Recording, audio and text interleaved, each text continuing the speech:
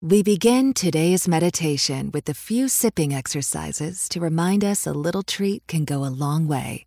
So pick up your McCafe iced coffees, close your eyes, and deep sip in.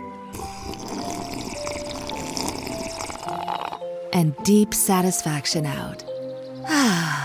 Take a treat retreat at McDonald's. Right now, get a McCafe iced coffee in any size and any flavor for just 99 cents until 11 a.m. Price of participation may vary.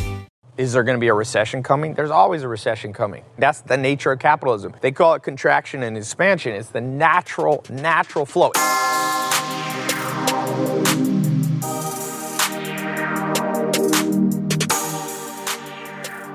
How does the economy affect real estate? Well, that's a good question. Let me talk about this for a second.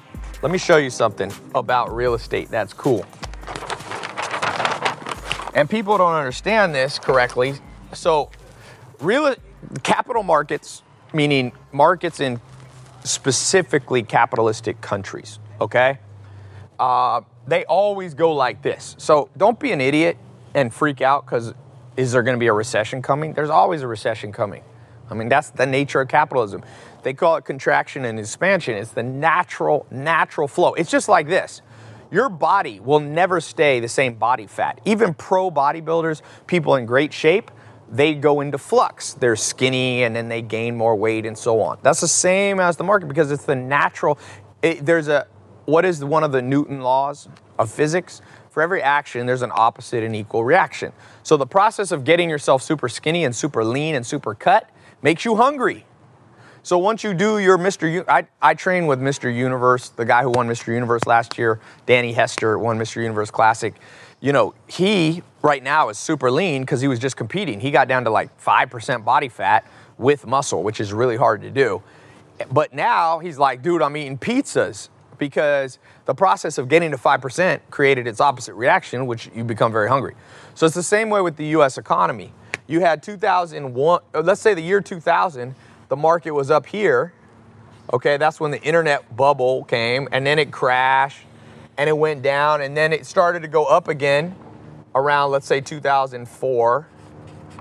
And then around 2008, it crashed, boom, and it went down to about 2012, and it came back up around 2012, and now it's 2016, 17-ish, right?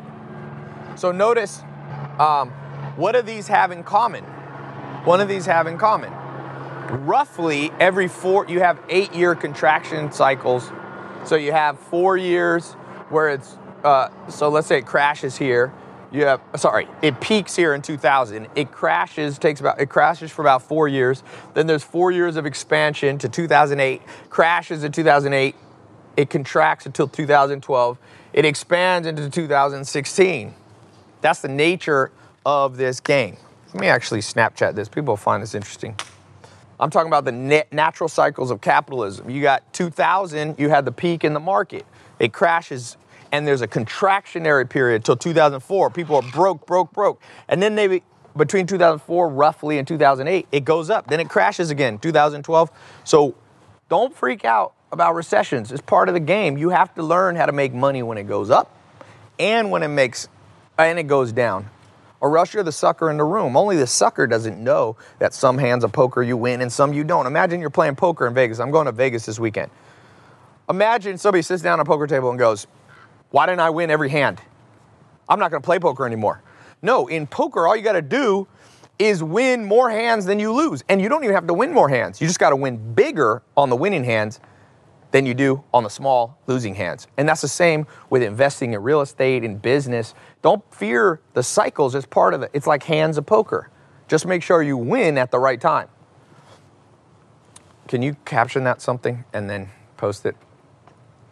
Just like a roller coaster. Yeah. So it probably means in the next year or two, we're going to enter probably into some kind of recessionary period.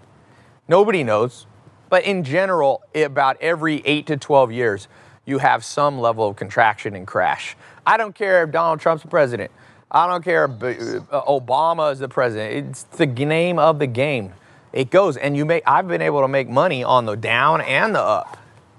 You know, It's part of the poker game of money. Poker is a great analogy for making money. You have to know how to read people. You have to know how to adjust and adapt to the hand that was dealt you. Some of you are complaining about the hand that was dealt you. Welcome to the game of poker of life. Sometimes the hand's fair. Sometimes you're dealt, the crappiest hand, and sometimes you got, 4 aces. Doesn't happen too often, but you could have 4 aces right out the gate. And there's people like that. They inherit their money. And there's people who start out with a crap hand.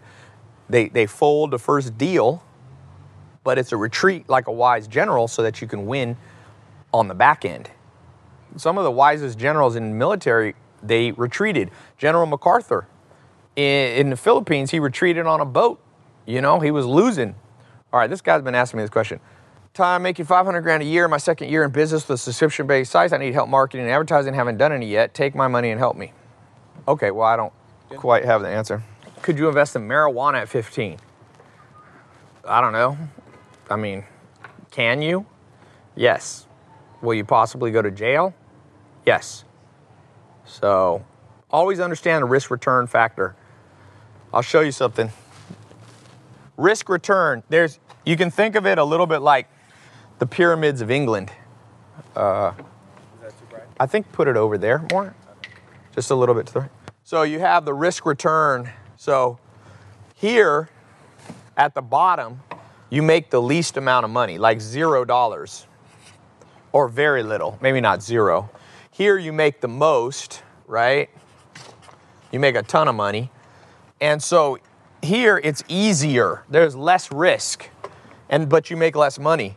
To make more money, oftentimes you have to take more risks. People forget that. And so this is a great way. So you sell drugs like Pablo Escobar, you make a lot of money, but you have tremendous risk at the top. And you get shot in the face. Didn't he get shot in the head? Yeah. He got shot in the knee. He got shot, I think the first shot went through his knee. And the second shot, I just read the book that they based Narcos on. It's called Killing Pablo. I think that's what it's called. And they shot him through the knee, and then they shot him through... He probably got shot in the head. Some people said it was a suicide, but I don't think it was a suicide. They probably stood over him, shot him in the head to make sure he didn't go to jail because he always was escaping from prison. So I think that that's too risk. There's too much risk. He died at 42 years old? You don't want to make $1 billion and then die right when you could use it. It's like kind of a stupid goal. So down here at the bottom, you got like working fast food, very little risk. I mean, you're always going to get paid by McDonald's. Now you ain't going to get paid much. It's not much more than zero. They call it not even a living wage. If you work at McDonald's, it's going to be pretty tough. So yeah, you just understand that whenever you're talking about money, is it very important to understand this natural progression of risk to return.